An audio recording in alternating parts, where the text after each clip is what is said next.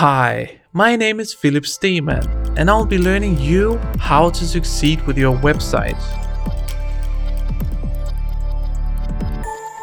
Having a search option on your website, whether you're a webshop or a service website, can higher your conversions. Let's dig into why.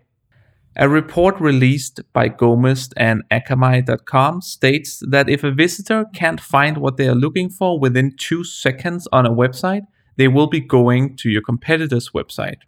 So therefore, I strongly recommend you having a search option.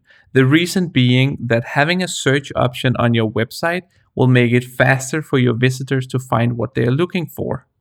Imagine a website without the search option and they need to find a product. Well, in theory, they need to first go to the category they think the product is in, and then they need to go through all the products to find the product. Whereas if you have a search option, then you can basically just search for the product and have the product within a matter of seconds. Therefore, you can see that you're really cutting down the seconds between the visitor visiting your website and the visitor finding the product. The same happens with articles. If you're a service website or you are a blog that writes article, well, if a customer visits your website, they probably come into an article you have written. And if they like your article, they would like to find other articles. And having a search option makes it really, really easy for them to find it. Well, now you have a search option. And for that, I have 3 tips for you with 1 pro tip. The first tip is when they start searching in your search option, you should suggest them options. So let's say that I start searching for a knife on a website. Well, then you should suggest different types of knives. So I know, okay, you have these different types of knives, so I will not spend time searching for other types. And you do this simply by showing suggestions in a drop down under the search option where I type. Again, this makes the seconds between me visiting your website to me finding what I need shorter. This can easily be done by plugins to your website. The second tip is if they search for a product or an article that you don't have, then do not give them a dead end.